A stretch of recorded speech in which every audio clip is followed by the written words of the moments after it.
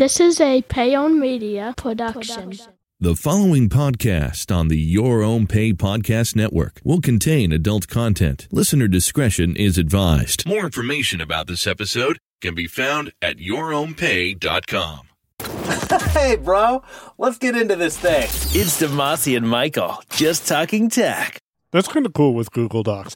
For those who haven't used Google Docs before, if you up and down arrow through a document, I hear something like right now, it says, DT iPhone predictions, Demasi Thomas is editing near this paragraph. So I think Google does a great job at keeping track of who's where and giving that information. Because I bet Demasi just heard that I was editing near the paragraph. Or did it automatically tell you that? When I Yep, it did.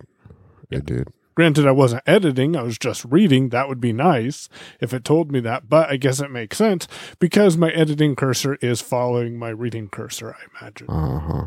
That would be the reason. So potentially you could be editing because you're in edit mode. That's maybe if you switch to doc to view mode, I wonder what it would say. Yeah, I don't know. I don't feel like breaking it right now because of the way this week has been. Me either. So, Demasi, how's your note-taking going? My note-taking situation is stable, but it is not as productive as it should be. Yeah. Mine too.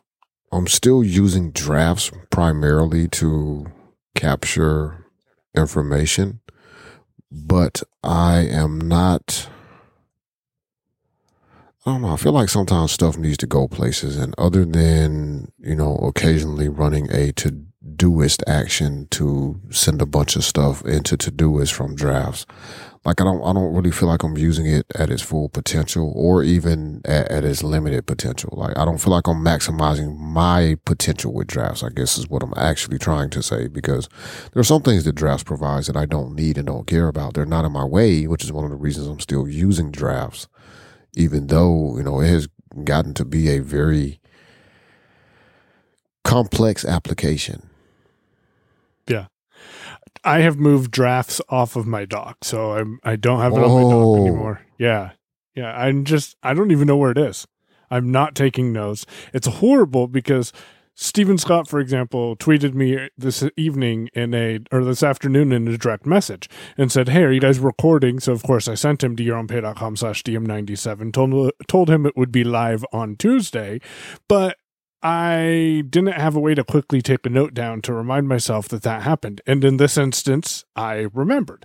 However, there are times where I won't remember and I say, hey, I should take note of that. But for some reason, when I was opening drafts and taking notes, what it turned into be is an entire list of these random drafts that meant nothing to me and I never did anything with them. And that's one of my downfalls right there. Yeah, that's what I have found happening quite a bit to me. Like there are the occasional, if I'm sitting down intentionally taking notes because I'm on I'm doing a consultation with a customer or something, and I'm writing down information as we're going through. Those I can always go back and find because there's actually some structure to that note. But yeah, if I just dictate something into the watch or whatever, like I was doing, I did end up with a pile of stuff. And I'm like, I don't really know what this is referencing, or what to do with this or any of that.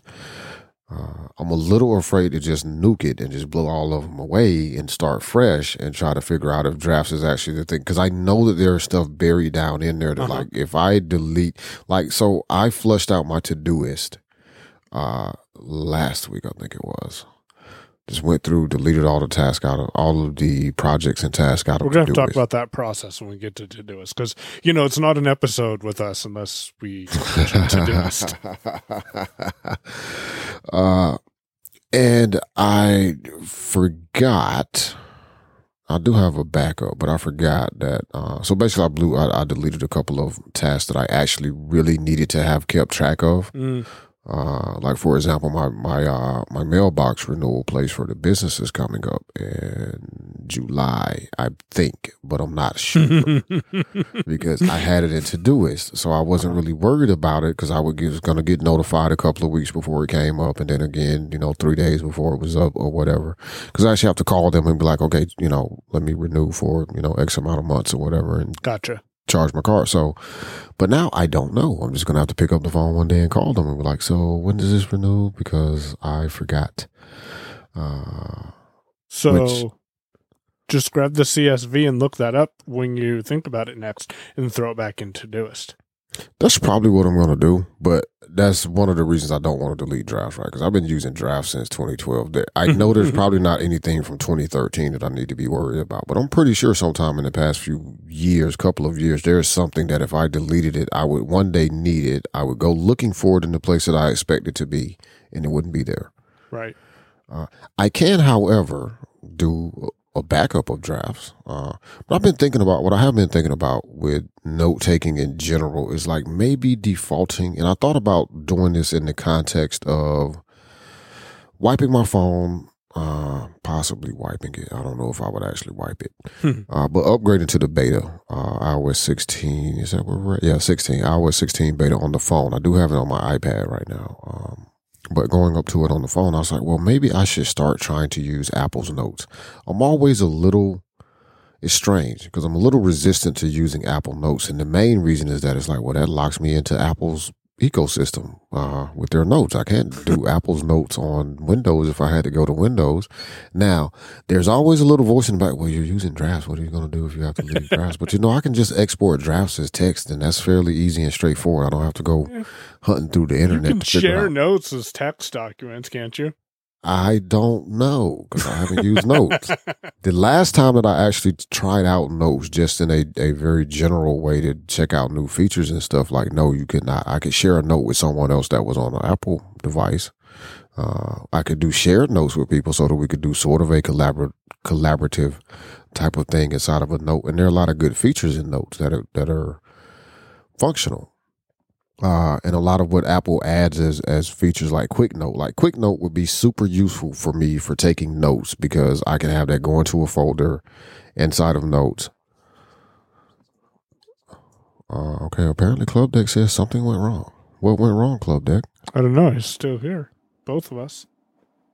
Okay, well, I'm going to PTR. It just popped up a dialogue, just took over my whole screen. Like, oops, something went wrong, something went wrong, something went wrong, says voiceover. So I've thought about Apple Notes. Quick Note, that's where I was at. Quick Note looks interesting. They're bringing it to the iPhone and iOS 16. It is on the iPad. It's on the Mac right now. I'm sorry. I think it's kind of broken on the Mac though, because I accidentally some kind of way ended up with Quick Note up on the screen. And I just got stuck. Like I couldn't do anything. So it wasn't really a huge, like, oh yeah, I really want to go to Apple Notes now. Start using this. Get stuck in the freaking Quick Note window. Can't get out. It's awesome. The only thing I'm using Notes for myself is a shared note that I have with Marty for the Unmute project that we're doing. That's the only notes that I use. Notes for me is also like reminders is for me on iOS. I don't want to open it because I see there's a lot of failure there, a lot of great ideas that I had that I never followed through with. And Apple is rude enough to you that it'll show you shit from 2017. So, there's a lot of stuff there. But yeah, that's I've been thinking about, and then I got other tools that I use, and I try to keep things siloed to a certain extent. Like I use DevonThink, but a lot of what I use DevonThink for is just capturing information. Like I need to hold on to this for long term, research, or I need to hold on to this because one day I'm going to search it out. Like an example for people listening of the type of things that I put in DevonThink are like code snippets for WordPress, right? Like you find a little good snippet from a plugin that says, this is how you change this output or this behavior or whatever. Like I will usually grab that and save it in DevonThink, usually with a link back to the page or wherever I actually found the explanation of how to do something too. But I have that information in a database. So if I go in there, I know I can search, Gravity Forms, Stripe customer ID, and find all of the relevant notes or links that I have saved related to that topic, to help me fix a problem. DevonThink is a tool I've never played with. So why couldn't DevonThink be your long-term note solving or your long-term note solution and then just archive anything that doesn't go into DevonThink after, 7 days or something? Wait, say that again? So use DevonThink as your main place where you keep notes. So if you, let's say, add something to drafts that you know you're going to need later, or you think you're going to need later, have it add to DevonThink. I see what you mean. And then if you haven't acted on that in like a week or a month or something, then auto delete those drafts. Gotcha. Yeah, that makes sense. Then you can search it. I've thought about that. How is draft search?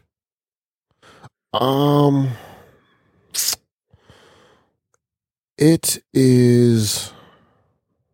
It's okay, I guess, if you know what you're looking for. Would you say draft search or DevonThink search is better? DevonThink search is better. Okay. Hands down. So but it's because they're also using AI. Right. To search out stuff and find things that are related. So if I search gravity form Stripe, like I'm probably going to run across some other stuff related to Stripe and gravity forms as I drill further down the results list. Because it's trying to be intelligent as well as just searching for what you typed in. It's more like Google search than say like Spotlight search, I guess is how I would come. Is there a web interface to DevonThink or any way to access that data on Android or Windows? Nope. If I were to upgrade to their, I forget what license, whatever their server license, I think it is, like I could set up at that point if I were on using that, if I paid for that license, it would give me a web interface to access a database from the web. I tried this out with DevonThink 2 because the version I had did include that feature. The latest version, DevonThink 3, there's personal, I think is what it is. No, just DevonThink 3, DevonThink 3 Pro, and then server edition or something like that. At any rate, the web interface was okay. It's not something I would really want to use. I have not seen what it looks like in version 3, and I'm not going to pay, I think it will cost me $300 to get up there. Oh, no. For it either, right? That's the thing that I kind of find myself fighting with, and the reason that I'm a little resistant to kind of making any sort of move at the moment. Like I feel like I'm kind of paralyzed. Like Todoist works. Like there's issues here and there occasionally, but Todoist generally works. And one of the reasons I'm more comfortable with Todoist, even though there are features that I wish they had, like just give me deferred dates, man. You and the rest of Reddit. That's all I'm looking for. Stop being like Apple. Everybody wants this thing, so why don't you just give it to us and stop trying to make us wait for 7 years before you're like, and now introducing deferred dates. Did you have it? Yeah, don't do that. Or just rename one of your features that you expect people to use as a deferred date to deferred dates, and then make them learn how to use it in the way you want them to learn it or use it. Something. But yeah, but it's cross-platform, right? So if I decide to put the beta on my phone, for example, and then, it is really difficult. Well, I got to be able to use my phone at least, like to make phone calls, like actual phone calls and text people. Well, pop the SIM card out of the iPhone, stick it into the, this thing can call people?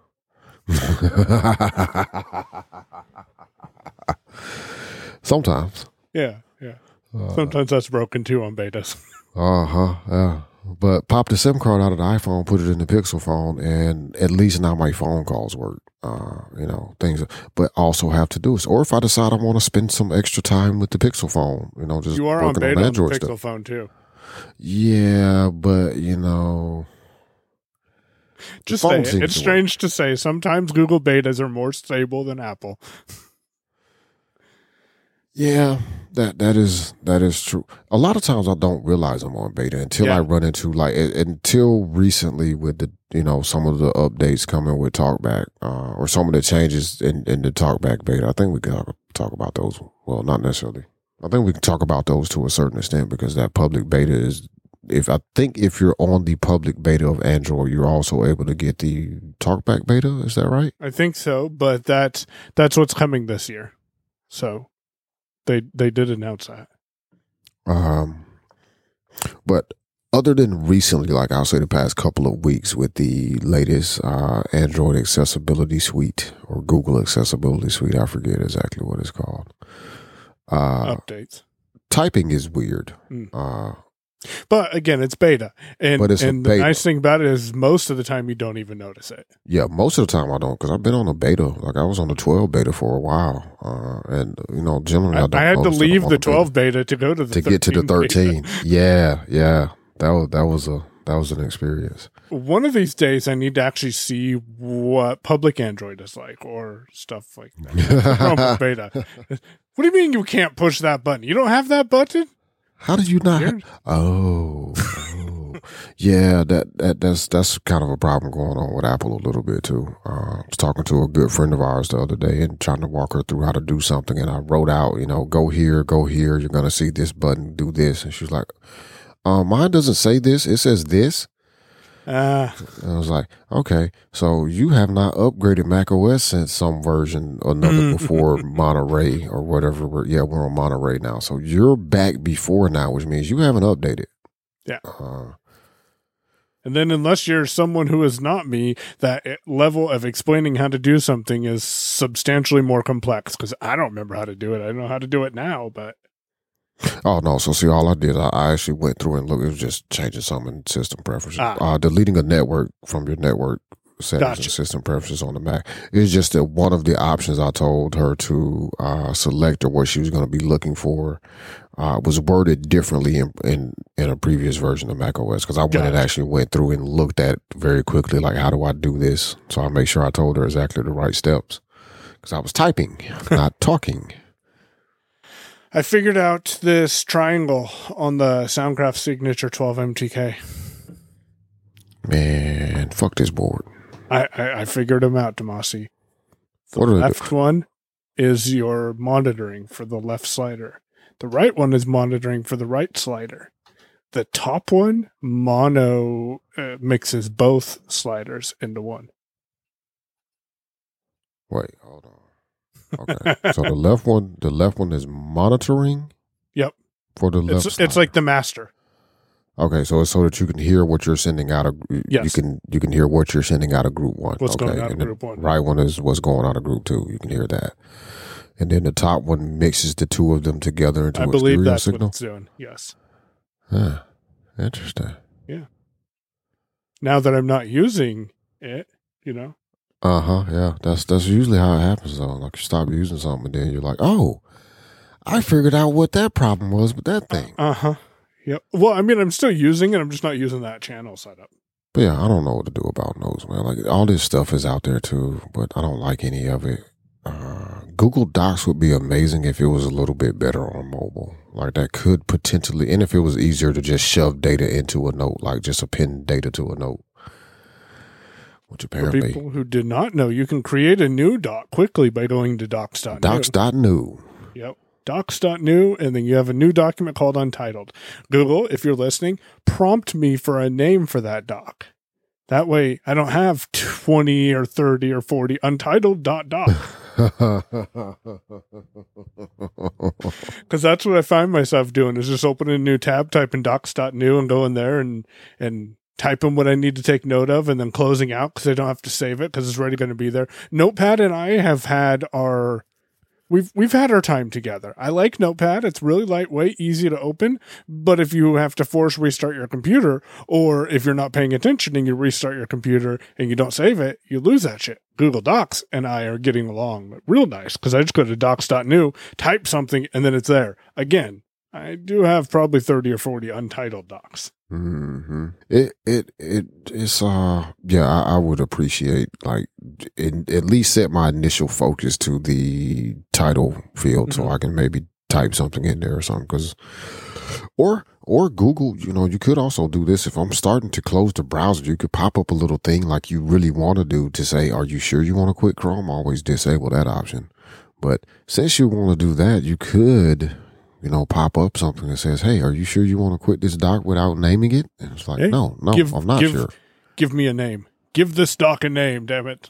Yeah. But if I do close it without giving it a name, then okay, feel free to do the untitled thing. Because that is, to me, a nice failover. Because if you have to, like, hard reset restart your computer, like, well, that data is still there. It's just going to be called untitled, whatever, blah, blah, blah. And, quick search for recent, if you're trying to get back to it, will help you find it quicker. Again, it comes down to the fact that we need two things. I think the ideal note taking solution would be three things. One, it would give you a way to quickly input the data, drafts. Two, it would give you a way to quickly search the data, which sounds like Devin think. I need to look into that. And three, it would be nice if it could do multi format. For example, day one for me, I've been forwarding emails to day one to one of my journals called Recipes from HelloFresh. And so I'll grab the HelloFresh recipe that we're making and I'll copy that and then paste it into a new email. And then I'll send that over to day one just by writing recipes because I added them to my contacts. But day one can also do audio and it will transcribe that audio. I have not searched day one, so I don't know if it'll solve that.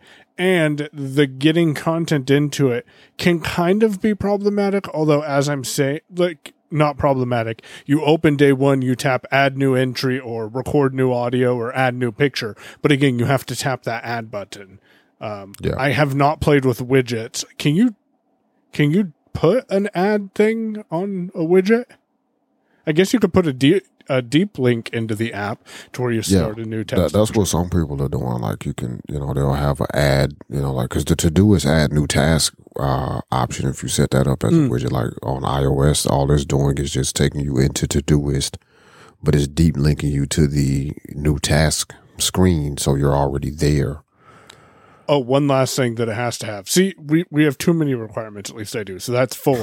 Search, quick to add search, multiple formats. That one I could live without because honestly, I just need a way to take down notes. But it also has to be cross-platform. And that's the killer one for me right there is that cross-platform situation. Because I would prefer to be cross-platform because I am, I'm routinely kind of using Android a bit more and more. And there's always, for me at least, because I know this is how I think and I know it is possible that I may jump to Android and just start using an Android phone for some months, right? Have my iPhone just hanging out up here in this little camera mount thing or whatever. It's like, where's your iPhone? I don't know. It's just somewhere in there. But, or, Apple could, come out and do something foolish and now going back to Windows because, they could take away that loop, that roundabout way of getting loop back and audio hijack to work on the Mac, and that would do it right away. That would do it right away. I got to tell you, man, if they don't hurry up and do something about these freaking notifications and how they work, though, like that may be enough to like. I'm gonna get to a point that I don't get any notifications on my Mac whatsoever because I hate Notification Center. I do not like the way that it works. It is broken. And it's also annoying. It's super annoying to me that FaceTime can take over my focus and shove my focus into its notification when someone's calling me. But if the telephone app, for example, is ringing, oh no, there's no, even though it's set up to do an alert, there is no just jump into that. There's no take the focus and move there. No, none of that. They want you to use their FaceTime. Screw that. FaceTime sucks. Actually, FaceTime really isn't bad, but it's rude. Tell you that. Yes. Stomps on your audio, shoves it all the way down. It's yep. Like, geez, man. And it uses whatever input and output it wants to use. Man, it does what it does whatever the hell it wants to do. Devin Think, interestingly enough, does offer like the multi-format deal. So you can do text files, just regular text files. You can do Markdown. You can do RTF. They do audio. You can do images. I don't know if they do video or not. I do know you can save, and you can save anything in the Devin Thing. So it can be a web page, a link to a bookmark to a web page, or a web archive where they'll save the HTML of the page offline. There's a lot of capabilities there for saving stuff, but that quick entry that's the thing that has kept me kind of complacent with drafts, even though I feel like I'm not using it in the right way anymore. I'm not doing the best I should be doing with it at the moment. Is because I open it up and you know what? There's a new draft every time. It works. It works. So you wanted to talk about something Marlon mentioned to you. Yep, just in passing, I was talking to our friend Marlon a couple of weeks ago, and he mentioned to me that Apple Music has ambient sounds. I don't know when they added this. I didn't know it existed. I didn't know it was a thing. I use dark noise. Yes, dark noise for ambient sounds. But yeah, he said that he just used Hey S and said play sounds of rain in music or something along those lines, and he got a track that just had rain sounds, just sounds of rain. The from his, I haven't tried it out at all because I kind of forgot about it until I was looking at the doc. I was like, oh yeah. Yeah, add stuff to the doc. That's why I added it, because I was like, I'll forget about it. But he did say the only negative I guess he had with it is he says that like basically like the rain track or whatever. I think he said he does like the sound of waves or something for his wife. Is that it's actually a track, like a music track. So it plays for, 5 minutes, 10 minutes or whatever. And then even if you have it on repeat, like you get that slight pause in between the end of the track and then it replaying or going to the next track or whatever. Like you get just that little bitty small pause. And so he's like, that's noticeable. I haven't used it. I've also noticed recently with Apple Music that if I'm listening to a song, like it goes right into the next song as if I'm listening to a CD now, which it did not used to do. On iTunes on the Windows, I can barely even get that sentence out. On iTunes in Windows, you can go into the preferences and have it crossfade, which is kind of cool. Now, I don't know if Marla knew this, but and I don't know if you were aware of this either, but if you go to accessibility in settings on iOS and then tap on audio visual, there's an option for you to go ahead and turn on background sounds. And I believe that will allow you to pick and choose different types of background sounds. So if I tap on that right now and I turn that on, it looks like I can have rain. I can set the volume. I can have it play with my media, or I can have it play or I can have it play while the phone is locked. Now I'm taking a look in here. There's ocean, rain, and stream. And then you can choose how much dark noise or light noise you want. So something to play around with that I've heard about. I forgot about that feature. Yeah. I was just playing with it while talking. Weird things. But I'm glad to know that it's on Apple Music, though, because I don't know if you can tell Siri to turn on white noise or to turn on, rain noise or something. I haven't tried. I'll have to play around with that. Yeah, I picked up dark noise, I don't know, a couple of years ago. And I kind of used that. The thing I did mention to Marlon, and I'll say it here, is like the reason I like it's cool that that's on Apple Music. I'll probably still keep using dark noise because dark noise will let me blend different sounds together. Ooh, that is cool.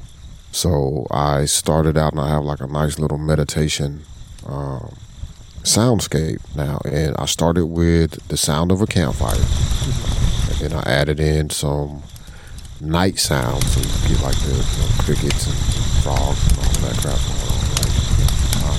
And then I added in the sound of I want to say it was a brook stream, but a body of water just kind of trickling past or whatever. So in my mind, where I'm at is I'm sitting on the side of a creek.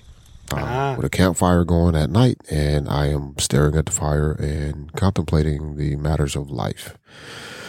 And it lets you adjust the volume of each one. So like I can have the brook be a little quiet because maybe it's a little further away, dial up the, you can kind of do a lot of adjustments for each individual sound, but you can blend all those together in a way and then just save them. So instead of having to go build that, I have that saved, and I go in and I just hit meditate, play the meditate deal, and then it starts my whole little thing. So that is super cool. I liked it.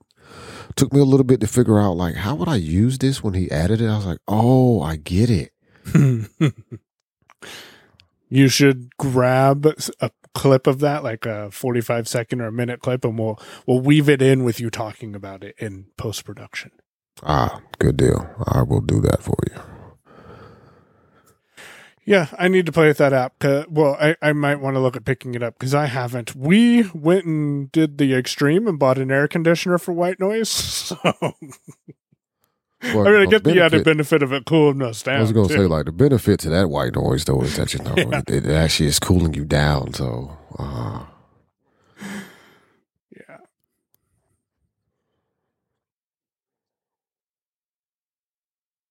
All right.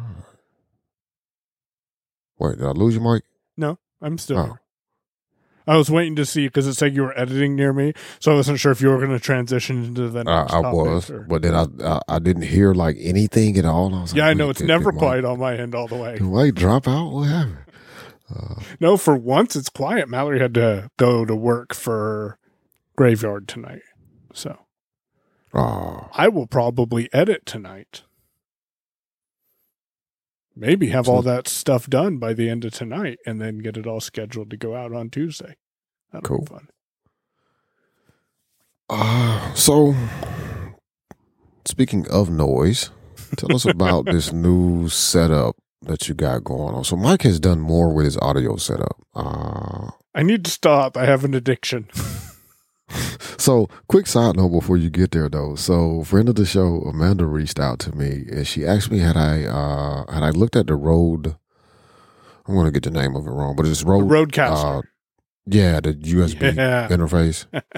I'm direct messaging Steven Scott about that because he has one and he pre-ordered his other one, the new one. There's a new one. Yeah, there's a new one that just came out on the 12th.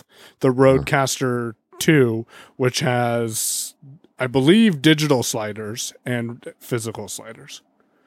Huh.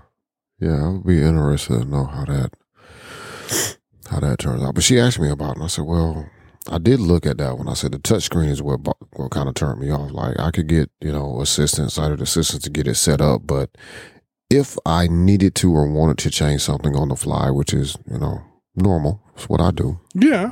I couldn't do it. And she was saying, well, it's kind of, end of tax year for her. And she was like, got some money, I can make some purchases and do some things. Mm. And she was like, since you and Michael have new microphones, like I wanted one too. We're not sorry that we cause people to spend money. And I just found that hilarious because she's like, since you and Michael both have new microphones, I figured I would get me one too. I was like, wow, I don't think I've ever had that much influence. So was purchasing decision, which does tell me though, Amanda does listen to the show because I have not had that conversation with her about new microphones. Yep. So thank you for listening, Amanda. We appreciate it. And absolutely. So yeah, I picked up a PodTrack P4. And this is a $220 audio interface that gives me the ability to do things like that, which now that I think about it, I probably shouldn't have done because now it's going to be in the recording, but whatever. It'll be like it truly was. It's a very little device, very narrow. And it does have a menu structure that I have not gone through. I haven't made any changes to it. I don't even have an SD card in here yet because I'm using it as a mic input. So my microphone is not plugged into the Soundcraft signature anymore. I'm not doing the weird routing anymore. It's plugged directly into the P4.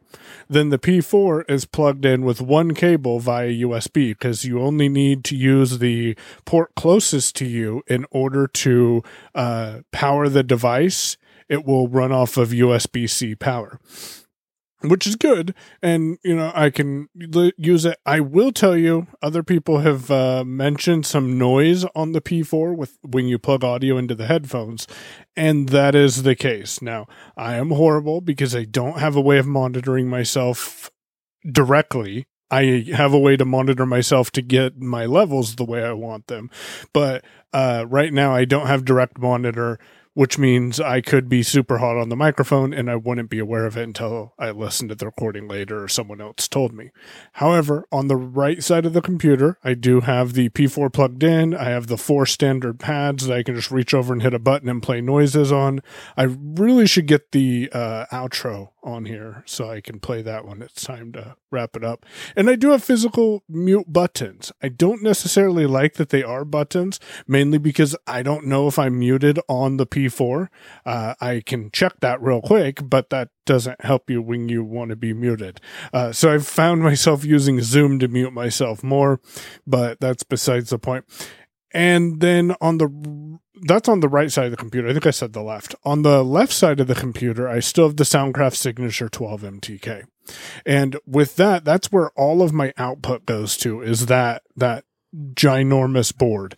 It allows me to keep my routing where I want to send the audio. And then what I did is I went into sound settings in Windows, went to recorder and chose the P4, and I hit properties. And then I went in and I said, listen to on channels 1, 2 of the Soundcraft Signature 12 MTK. So if I ever want to hear what the Soundcraft is sending over my computer, I simply hit monitoring on channel 1 or 2 on my headphones, and then I hear the audio because it's listening to that. It's not sending it anywhere, but right now it's sending it into my headphones. So there is a slight delay, but for me, it's doable if I have it set up right. Every once in a while, if you ask Demasi, I will slow down my words because there's a bit of enough delay. But this still gives me the flexibility of reaching over and turning audio up and down on whatever channel I want, and having music in stereo and being able to adjust that slider. But with the P4, I also have the flexibility of taking it with maybe the Q2U with me and JAWS, and my voice will come through the P4. It's a lightweight, easy to throw in a bag or something and add it to your to-go package. I'm going to repeat what I said a few days ago. I am not buying one of these things. I think he is. Probably not yet, but I think he will. Absolutely refuse. Although, I don't know, Demasi, I need to stop listening to other people's podcasts. That's what I need to do. Because I'm having the influence that we have had on Amanda. You sounded like me. I was like, all right, I want you to buy my stuff. No, I'm not buying your stuff. Yeah. Listen to my show. No, I don't listen to your show. But you got to listen to mine, though, right? But if I listen to other people's shows, they'll be like, hey, so I'm using this Rode Podcaster set up, and this is kind of cool because you can do this and you can do that, and then I'll end up with one of those too. I don't got room on this desk for anything else, though. I don't. There's no way. Oh, one last thing. People say, well, Michael, if you're on the go, how are you going to be able to get audio to the P4 and make sure that it's recording and everything like that? If you are concerned about that, or if you don't want to pull the power from your laptop because you have a Lenovo Legion that's battery doesn't last longer than 3 hours when you're on battery, then you can use something like the AT Guys Audible or AT Guys Accessible Power Bank and power the P4 from that. The P4 itself is a little bit longer than the power bank, but it's the same width, so they sit right on top of each other very nicely. Cool. I was going to ask you about that because I heard somebody say that one of the things they didn't like is that you always had to plug in both cables. No, I thought you did. I don't think you said that to me, though. I heard that from somewhere else. Okay. Somebody said that.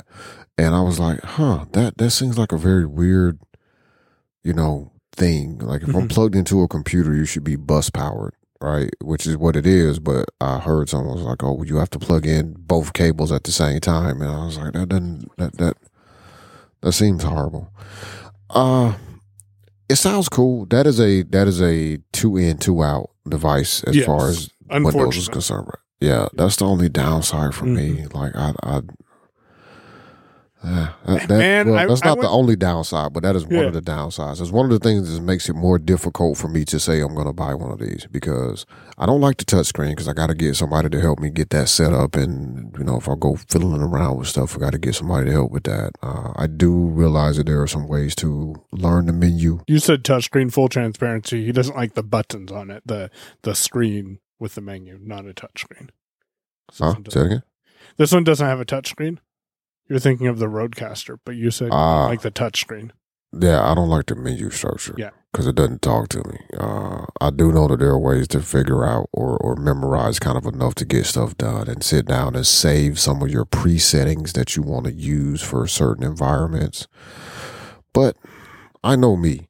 I'm a tweaker. Like I love the 100% only thing I do not like about this Soundcraft is that it just pushes audio across USB very low. Like, that's the only problem I have. Otherwise, everything else about it, like, yeah, it doesn't have as much I/O as I want, but I knew that when I bought it, though, right? I bought the one that I could afford to buy, not the one that gave me, massive amounts of inputs and outputs.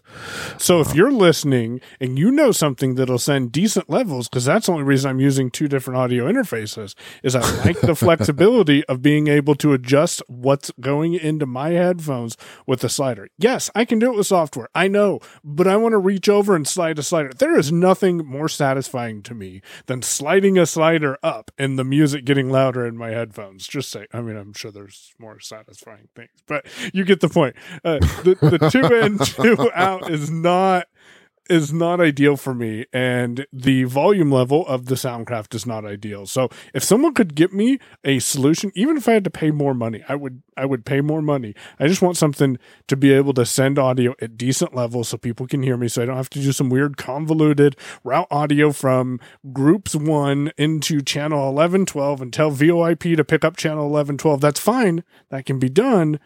But why does it have to be done? But I shouldn't have to do that, right? Yeah. That's the problem. Like, it's cool you can do that because you're doing a lot of you're doing what this board is meant to do in some aspects, right? Because you're mixing audio, but at the same time, I shouldn't have to do that in order for people to hear me. And then I'm back in the same situation. Well, for the most part, I did discover what these buttons do, and it would have saved me a little bit of time. But I am back in the position that I am in right now, as I don't know what I'm sending to air. I don't know what people will hear from me. I think I know, but I don't know for sure. Yeah. Same as you, though. I do want to, and we've been looking at some boards. Nope, don't remember the names of any of them at the moment. Nope, we don't remember. But we have been looking at the boards, and just for anybody interested, since Mike is thrown out there, like if you have any suggestions, what I think we're both looking for, Michael, correct me if I'm wrong, but I think I can speak for both of us and say that number one, we want a board with at minimum 12 inputs, like 8 to 12 inputs, because I don't need that many. No, if it can route audio the way I need it to, I don't need 12 inputs. Yeah, I don't know. So like any eight or better as far as inputs going. Hopefully with a couple of line ins, but me and Mike have been buying XLR to whatever cables to take up some of those additional microphone, inputs that we're not going to use. But at minimum 8 channels of input. For USB, we want it to do multi-track or multi-channel across USB. So right now, the Soundcrafts that we both have send across 14 channels of audio into a computer, and they will receive 12 channels of audio back out. And you get that number because they're counting the master as 2 channels. So you got 12 individual channels on the board plus master stereo. Gives us 14 in, 12 out. That for me is a must if I'm going to replace this board. Right, that is an absolute must because of just the way that I want to be able to route audio on my system. Like I want to be able to pull audio from specific channels and not have to do a lot of faffing around with software necessarily, because I don't like that. Like I know a lot of stuff can be done in software. This new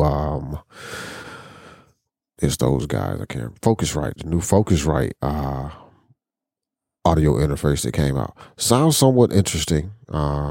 I think it has some interesting, some possible routing capabilities, but honestly, I stopped looking all that hard once I discovered that most of the flexibility in how audio is routed and controlling certain features and functions is dependent upon software.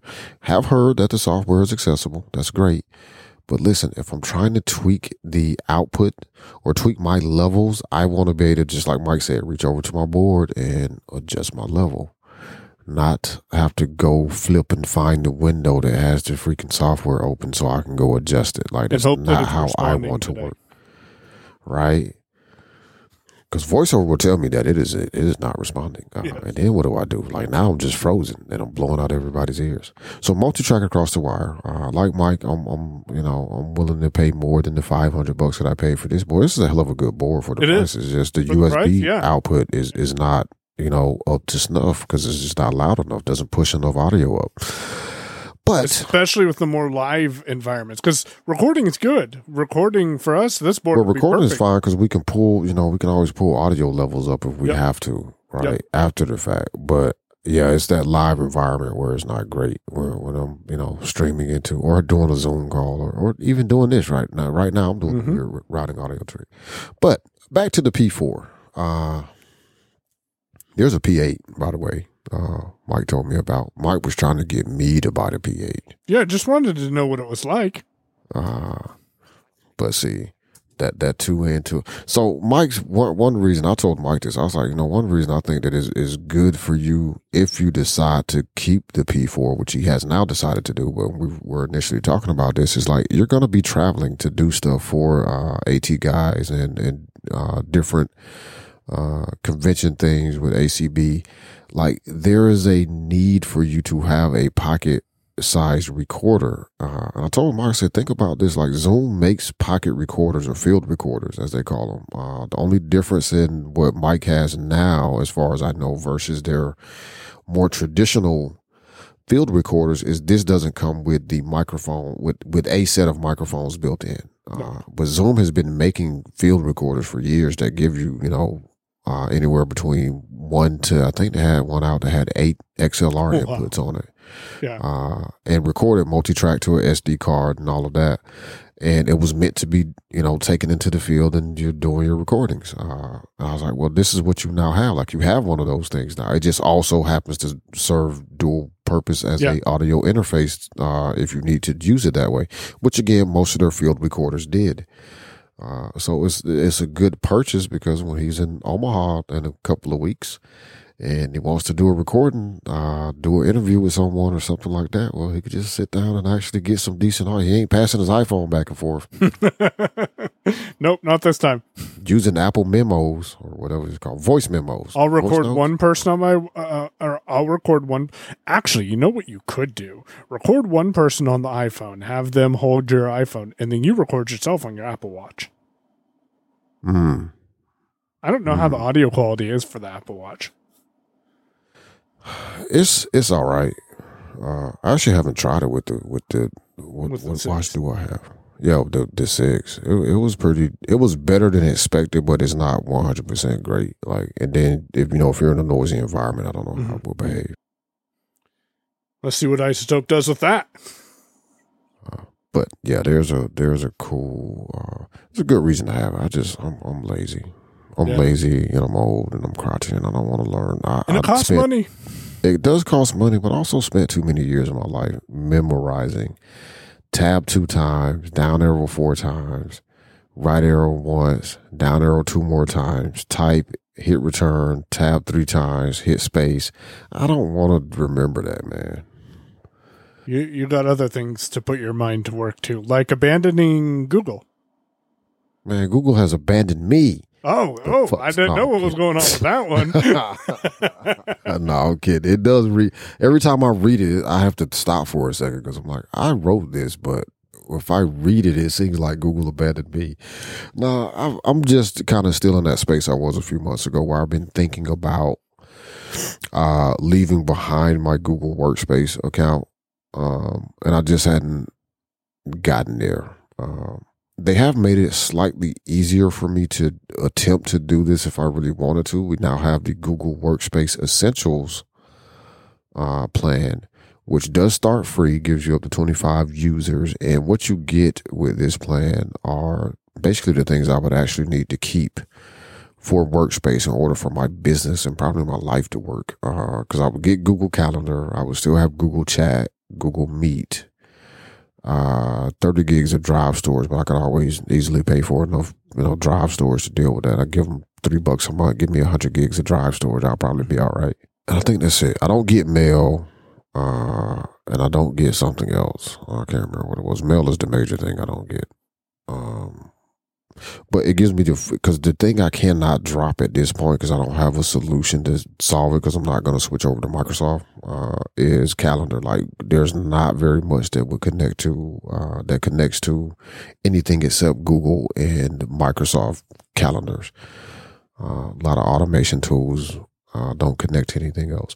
But I've been thinking about going to Fastmail for email and all of that management stuff, and then using number one, the capability to sync, to keep my calendars in sync between Fastmail and Google, to keep my calendar in sync, and dropping down to the Workspace Essentials program if that's something that I can do and not have to pay Google the crazy amount of money I'm paying them every month. Hold on. Lose your integration. Just tap the search. Shut up.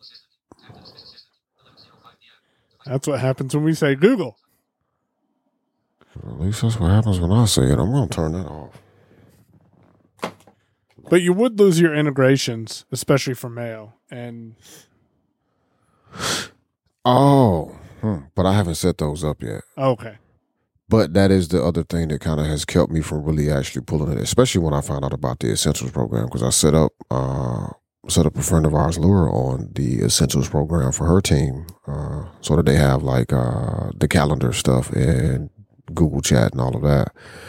They didn't need the mail, but she just wanted some of the Google features.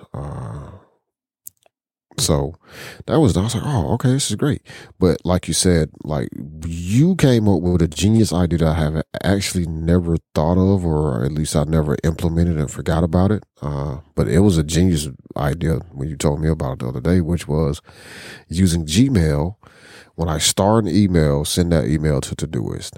And extending upon that a little bit, have it go to an actual specific label, so that I know these are my email follow-up things or something like that I need to look at. And then if I need to move them to a different project because they're associated with a customer or they're associated with, another project that's going on somewhere else, I can do that. But at least I have all of those. That makes it much easier for me to get something into Todoist versus trying to forward an email to a random email address. And I'm not going to keep up with trying to send an email to each project, which means getting a project email address. Like, no, too much. But you are right.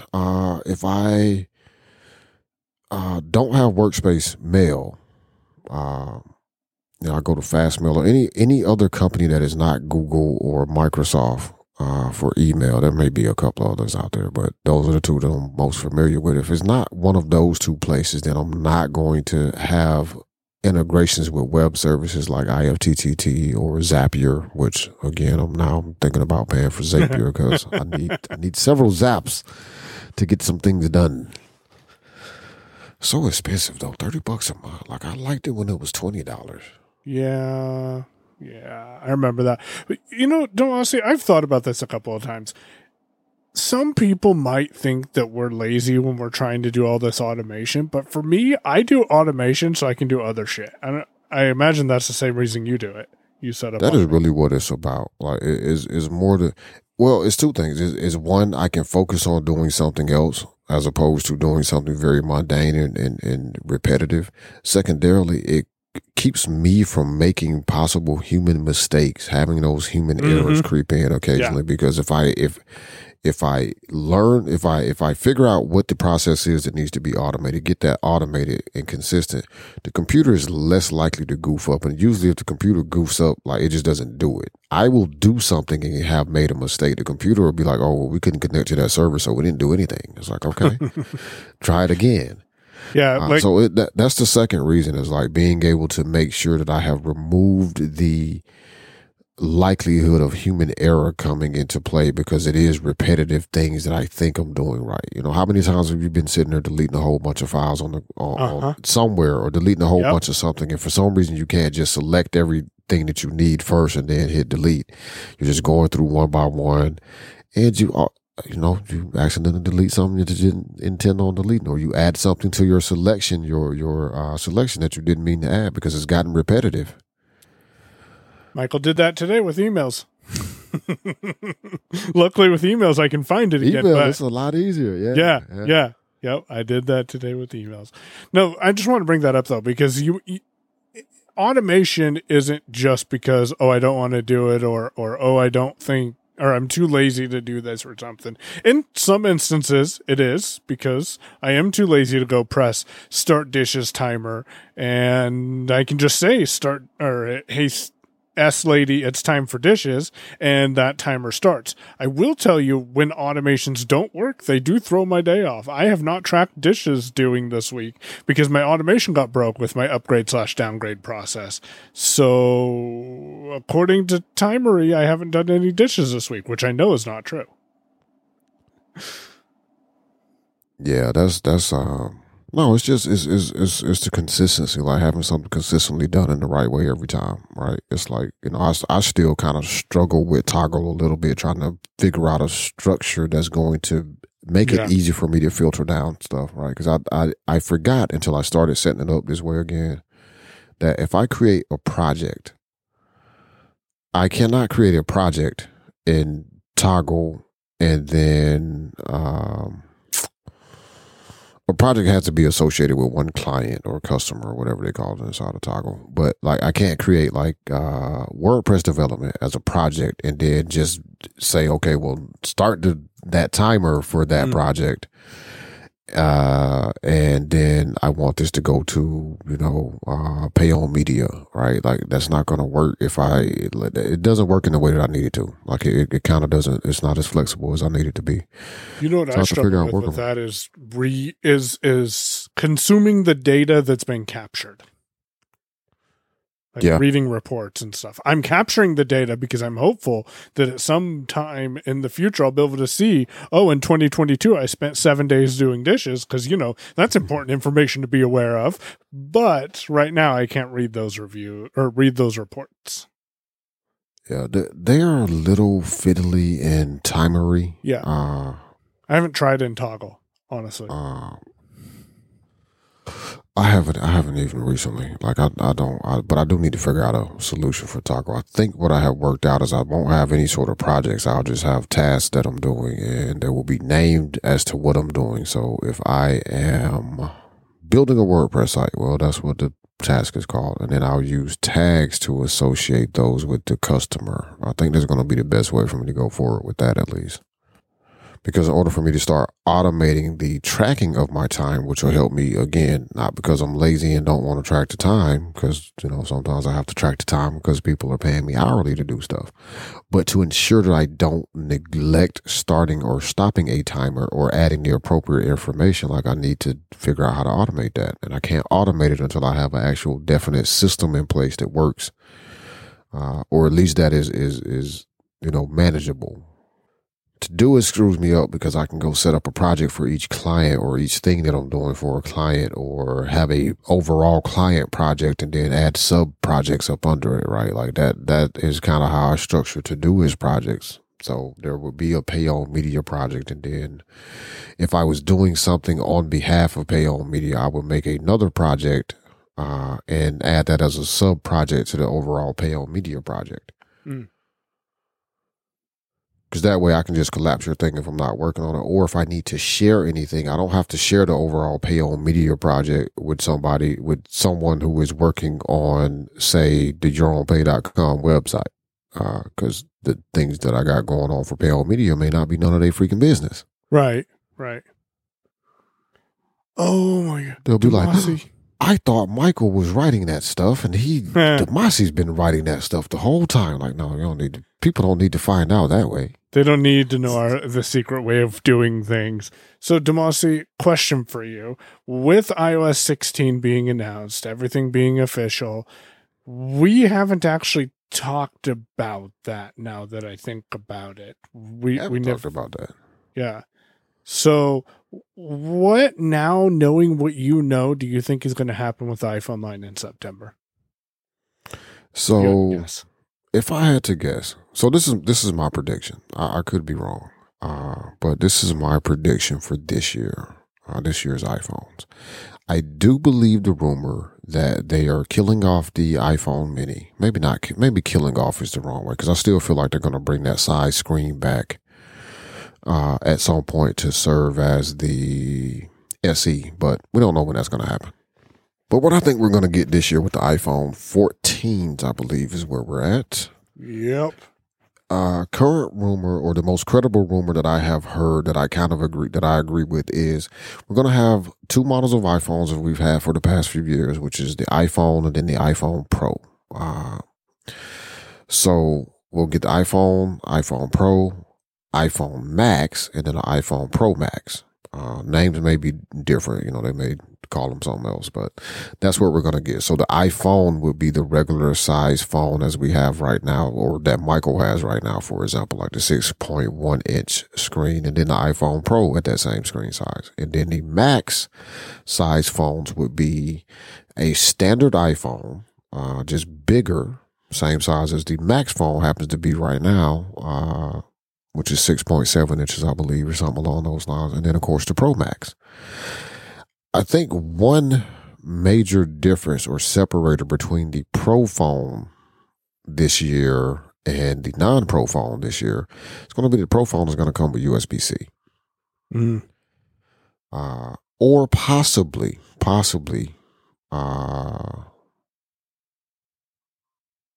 Thunderbolt, because it is a possibility, not necessarily a probability, but a possibility that also with the Pro phones this year, they're going to move up to a M series chip from the normal A series line of chips that go into the iPhones. But I do believe that the Pro phones will get USB-C this year, or at least have a USB-C port. Whether or not that port is Thunderbolt or just standard USB-C, we won't find out until we know whether or not they stick with the A series of chips or go up to an M series. I sort of am expecting that they may put an M1, if not the M2, in the Pro phones. Put the M1.5, and all the chips that go into phones will be 0.5s of that year. That's going to drive people crazy. That's going to drive them crazy. But one reason I think this, because there's a rumor that I heard a few months ago that, Apple's only going to upgrade the chip this year to the A16 for the Pro series phones. And I'm like, that makes no sense. Well, it made some sort of sense, but it doesn't make any sense to me. I don't believe that is the case.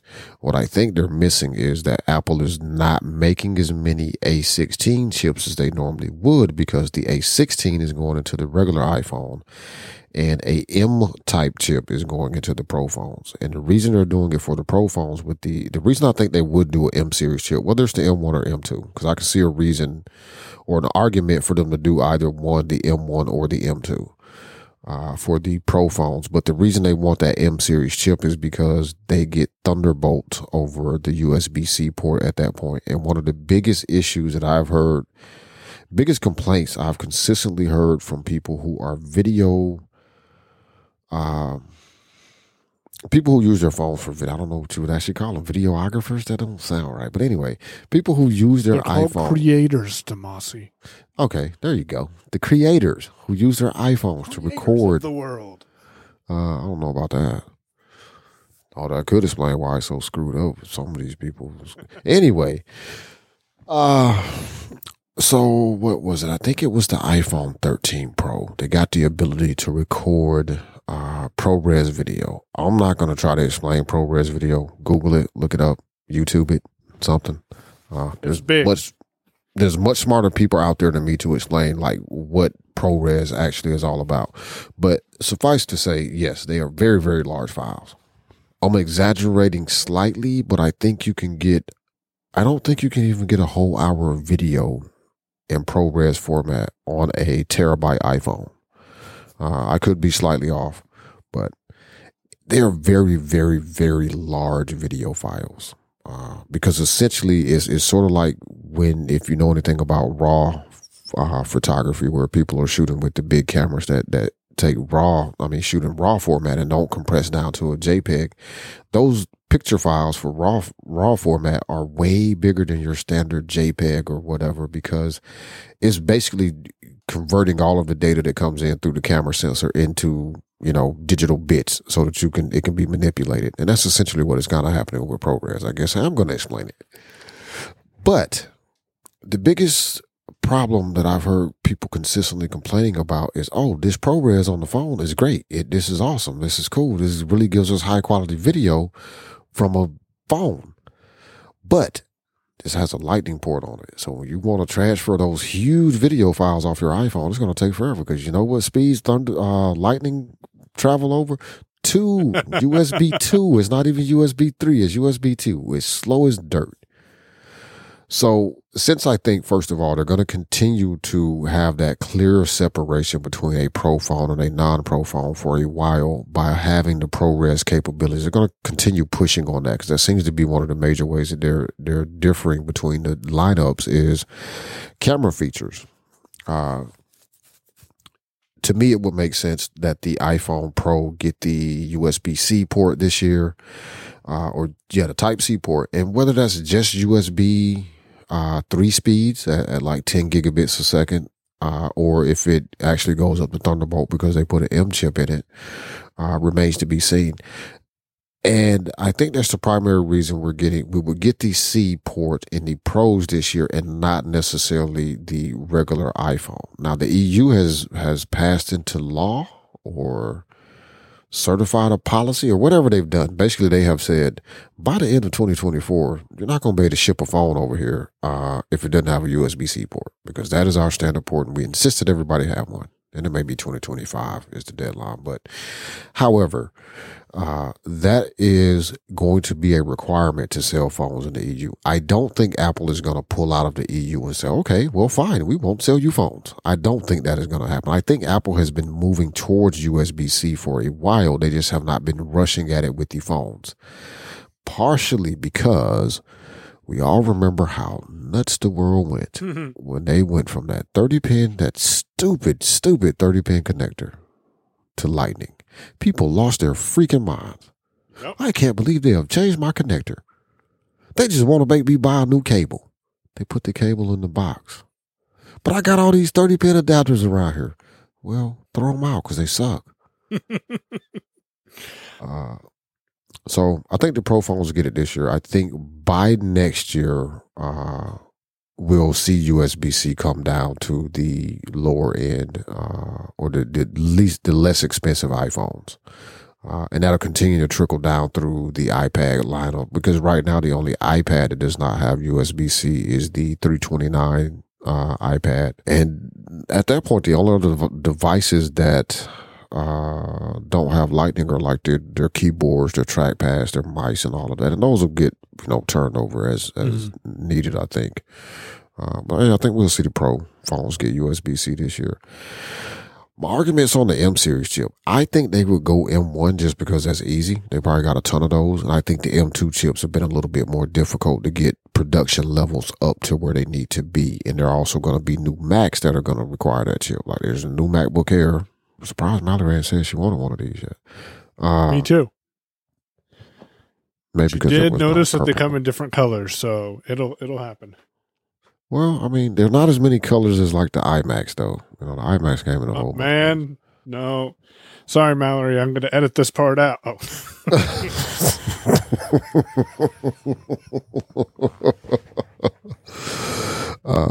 One more thing I want to say about the whole Apple Silicon transition with their M chips. We got the M1. We got the M2 announced, and it'll be available in the new MacBook Airs that are coming out, and a bumped version of the 13-inch MacBook Pro with Touch Bar, which I still really don't know why they're selling that.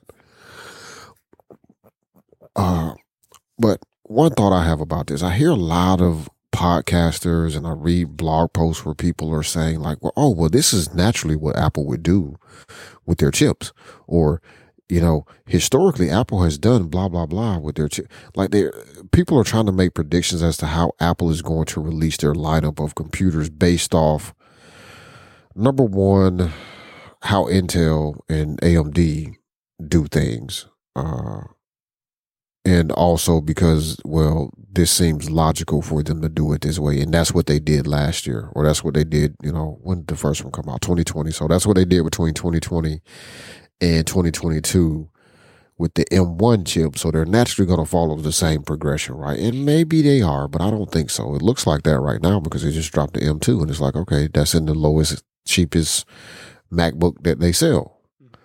And then next, of course, if they follow their thing, then we'll get the M1 Pros and M1 Maxes for the laptops.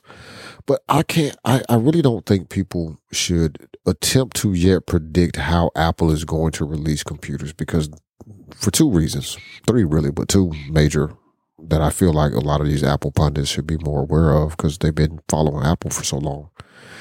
They are not constrained by anybody's decision making or release timetable or anything except what they want to do and when they want to do it. The only constraints they're facing right now may be manufacturing capacity or logistics. Like they're facing logistics issues now like everybody else. But when it comes to, do we want to do a Mac? Okay, we just released a MacBook Air with the M2 chip.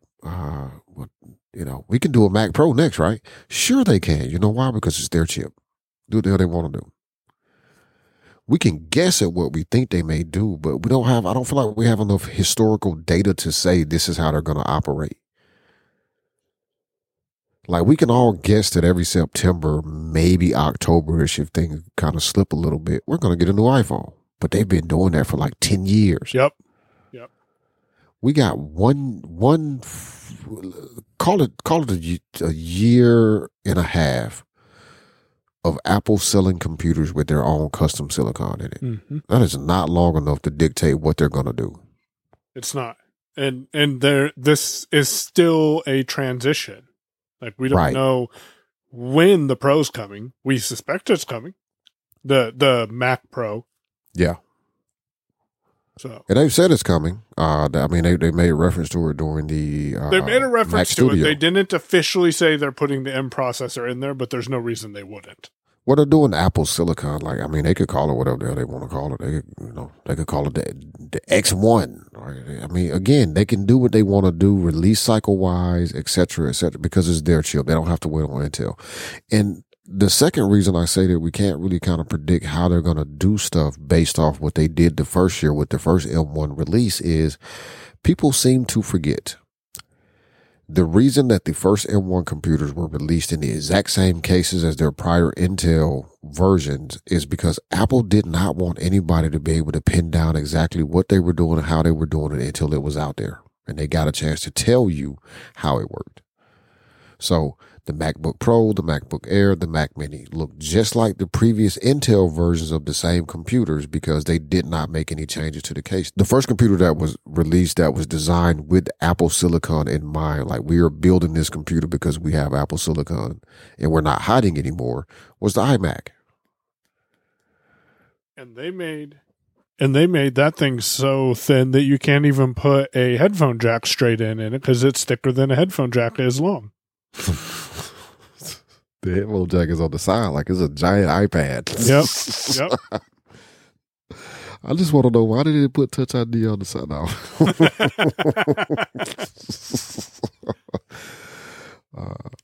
But that follows, because I know a lot of people, that listen to this, that pay attention to Apple or listen to Apple podcasters or read Apple blogs, because we're not really necessarily an Apple show. We're just a technology show. But I know a lot of people that may listen may think like, well, Apple didn't do this or this person isn't saying that.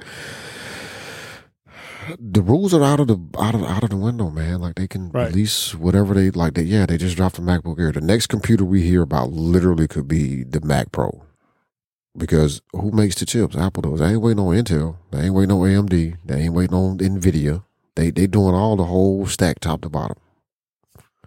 Which is hopefully what will make a better OS experience too, because that's one of the reasons I think VoiceOver on iOS is so nice, because Apple controls everything from the top to the bottom, from device processor to the interface that people see when they're interacting with the device.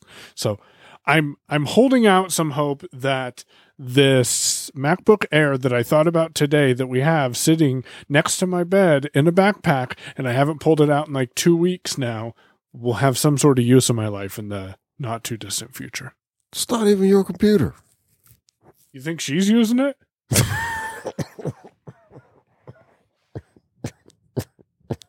She was supposed to. She was supposed to.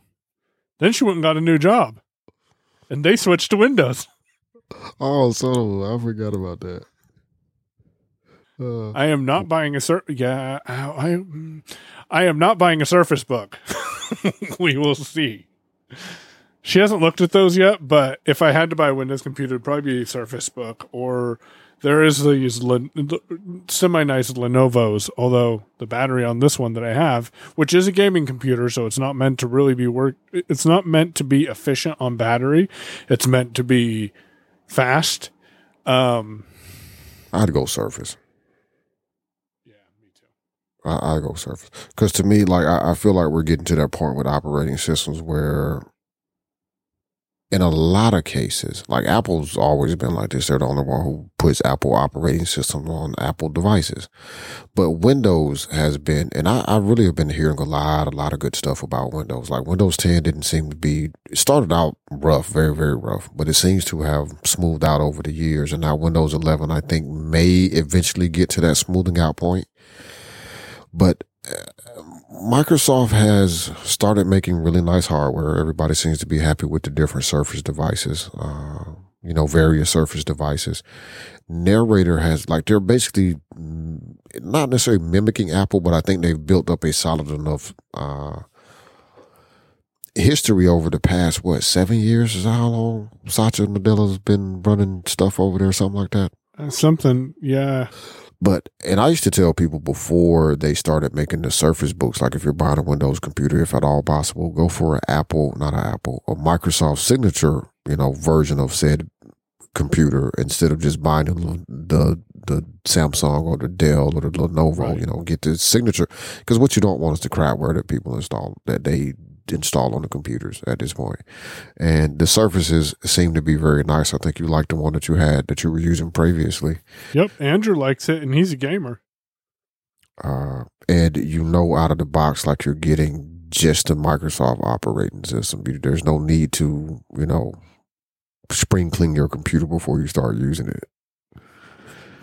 And now Narrator will work right out of the box. It's not for most people, it's not an intimidating process of purchasing a new computer now, because you'll get speech out of an Apple computer or anything running the latest versions of Windows. Or a Chromebook. Yep. Forgot about Chromebook. Yeah. So, Demasi, I know you've the Chromebook topic here. yeah, we'll get to that. I know you've probably heard it, but I keep going off the microphone because the disadvantage to being able to stand with this fancy new boom arm is I will probably end up pacing back walking and forth. Yep. It's nice to be able to stand, but I need to stand still. Okay, treadmill desk. There you go. Yeah. I think you're going to make me get in shape, and I don't know if I'm okay with that one. Yeah, treadmill desk, man. So last time, I always wonder how those work, though. Like, how does that work? Like, so I don't want to stand up all the time, though. How do I sit down if there's a treadmill under my freaking desk? I think the only reason they're called treadmill desks is because they're small enough that they can just slide under a desk. So you don't have to have it always there. Whereas, you couldn't just slide a regular treadmill under your desk. That would be a little weird.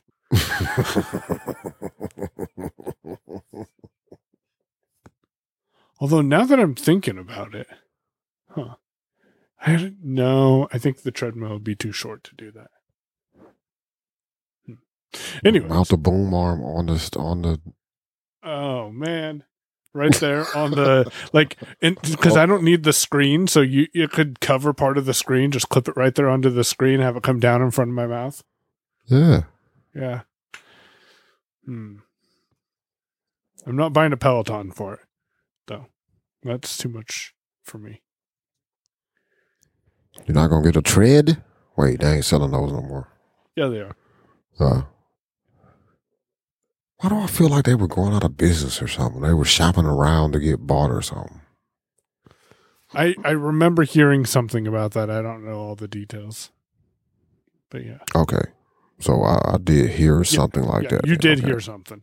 They went through a CEO, someone changed, and they were talking about having people buy them and are looking for people to buy them and stuff. So, yeah. Apple. Nope. They won't. They wouldn't make their own hardware.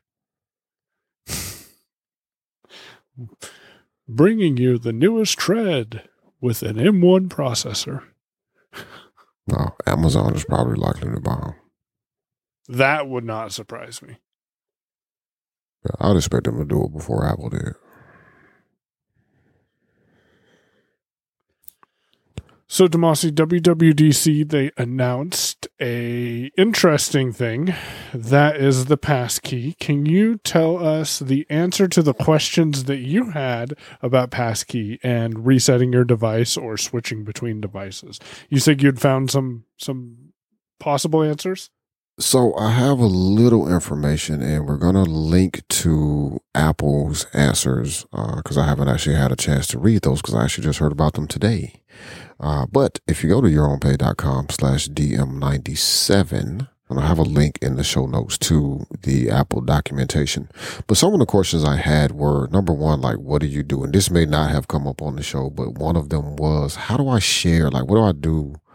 Or what would Mike do? Or what does anybody do? Because we share logins. Like, we have to share the Paramount Plus login in our house or the Disney Plus login in our house, right? So how do we do that with passkeys? Is there going to be a way to do that? Apple does have an answer for that. You can airdrop. Well, if you're on iOS, if both of you are on iOS, you can airdrop a passkey for an account to someone else so that they also have access to it. So that solves kind of the Netflix, Hulu login type of issues, right? For people who are all on iOS. Doesn't tell me what to do if I'm on Android yet. That's a question I don't have an answer to, is how do you deal with that type of scenario across platforms if I need to share this with someone else? There is a method. This is one of the things that I didn't get a chance to actually read the article to find out, but there is a method for recovering your passkeys if worse comes to worse. Let's say you lose all of your Apple devices, or you're one of those people who just has one Apple device and you lose that one, which means you've lost all your Apple devices. What do you do? Now, I have not read this article as of yet with Apple's, answers to some of the most common questions that people apparently have been asking them. My suspicion has always been their solution for what happens if I crack my one and only Apple device, which is my iPhone, and I need to get it replaced or I need to get a new phone. How do I get into any of my accounts? Would be, just go buy a new iPhone or make an Apple Care claim. And then when you get your new phone and you sign in, you will then have all your passkeys synced back through iCloud. Right. I feel like that is the answer that may be there. I'm not certain. The real answer to that question really is, though, how do I access my bank if my bank were using passkeys and I have cracked my phone, right? And I need to get into the bank account so that I can either, one, verify that I have enough money to go buy a new phone, or B, verify to the bank that, yes, no, it's really me trying to buy a new phone. But we will link to these answers in the show notes so that you may check them out. And we'll have some more information probably by the next time we record, just on my experience, because I have been setting up a couple of places that are currently using the passkeys using the iPad and iOS 16 or iPad OS 16. So I'll talk about that a little bit more, but I did want to let people know that Apple does have a document out that answers some questions. I have not had a chance to read it yet, but hopefully they have addressed most of the issues. Although I still feel like the biggest glaring issues is I have an iPad and I have a Pixel. How do I get my passkeys from my iPad to my Pixel? Because I am not going to carry my iPad with me when I need to sign into something elsewhere, because my phone is a Pixel. Maybe that's where something like 1Password will come into play. Maybe it'll be an API. That is a thing, right? Like, because that's the other thing to keep in mind too. And I'm glad you said that, is Apple, Google, and Microsoft are, cooperating on, trying to get this technology, this standard push forward, for what Apple is calling passkeys. But they are not the sole owners of this. It's an open standard. So yes, 1Password could come in, LastPass, any number of password managers could come in and offer the ability to generate and sync your keys in the cloud for you so that you're not dependent on Apple providing a reasonable, or Google or Microsoft providing a reasonable solution for transferring keys from one platform to another. Yes, it is very easy. Apple made sure they talked about that a lot in a couple of WWDC sessions. If I can grab those links, I'll link to those also. On the fact that, you can use your iPhone to log into something on a Windows computer. Like, you don't have to be in the Apple, but that's still requiring you to use your iPhone to log into something on a different device. But yes, we could use something like 1Password or LastPass to sync those keys and not have to deal with Apple or Google providing a solution for me to transfer keys across differing operating systems so that they are ever present on whatever device I'm using. And that's my biggest concern there is people are going to get trapped into that scenario without knowing all the ins and outs. Mm-hmm. So again, don't do it. Don't set them up unless you really, really know about this stuff and you kind of get how the whole, FIDO and all of that stuff actually works. And you also have alternative ways to get into your accounts. Otherwise, just chill out. Let crazy people like me try it out first and tell you how to solve the problems that you're going to encounter. But get excited because at some point, hopefully, that too. I was going to go, I did get a YubiKey. Maybe that YubiKey could save my keys and I just plug it into the device. No? Nope. Oh, okay. Well, I will get back to my excitedness, and that is maybe the forgot password link will be obsolete like Internet Explorer is, or will be obsolete like Internet Explorer finally is now. So. Oh no, I think I like the absolute because Internet Explorer is still going to be around next year. They're like, no, this time we're really killing it now. Now we're done. Right. There was a thing I heard on DTNS where they were talking about like apparently the Japanese government and like they're really deeply invested in Internet Explorer, and I was like, Japan? Like of all of the countries to be kind of behind the curve there, Japan? Really? Yeah, I don't remember if it was Japan, but it might have been. It was Japan. I know what you're talking about. I heard that on DTNS. I'm like, really? Yeah, well, Internet Explorer, still, like at this point. I don't miss it. Do you? Not at all. I don't miss Internet Explorer. Let us know if you miss Internet Explorer or what you're planning to do with. Or are you still using Internet Explorer? That's really what I want to know. If you are, or you're not, and you miss it, reach out to us on Twitter at the DM series. I'm on Twitter at Payon, Payowyn. He's on Twitter at Damashe, Damashe. I did that a little bit backwards, so it kind of threw me off a little bit, but the show notes are available at yourownpay.com/DM97. As long as we get the pertinent information in there. Doesn't matter what order it goes in. Nope. Oh, man, I was going to tell you about the brisket on the show, but then...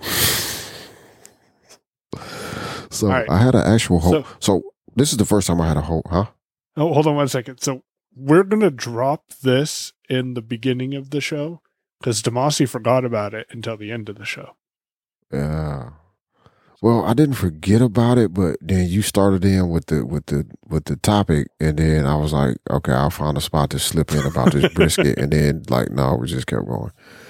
But anyway, so I smoked a brisket, and this is a brisket I bought a few months ago, and I just froze it because it was still cold when I got home. I froze it, stuck it in the freezer, took it out Thursday and let it unthaw.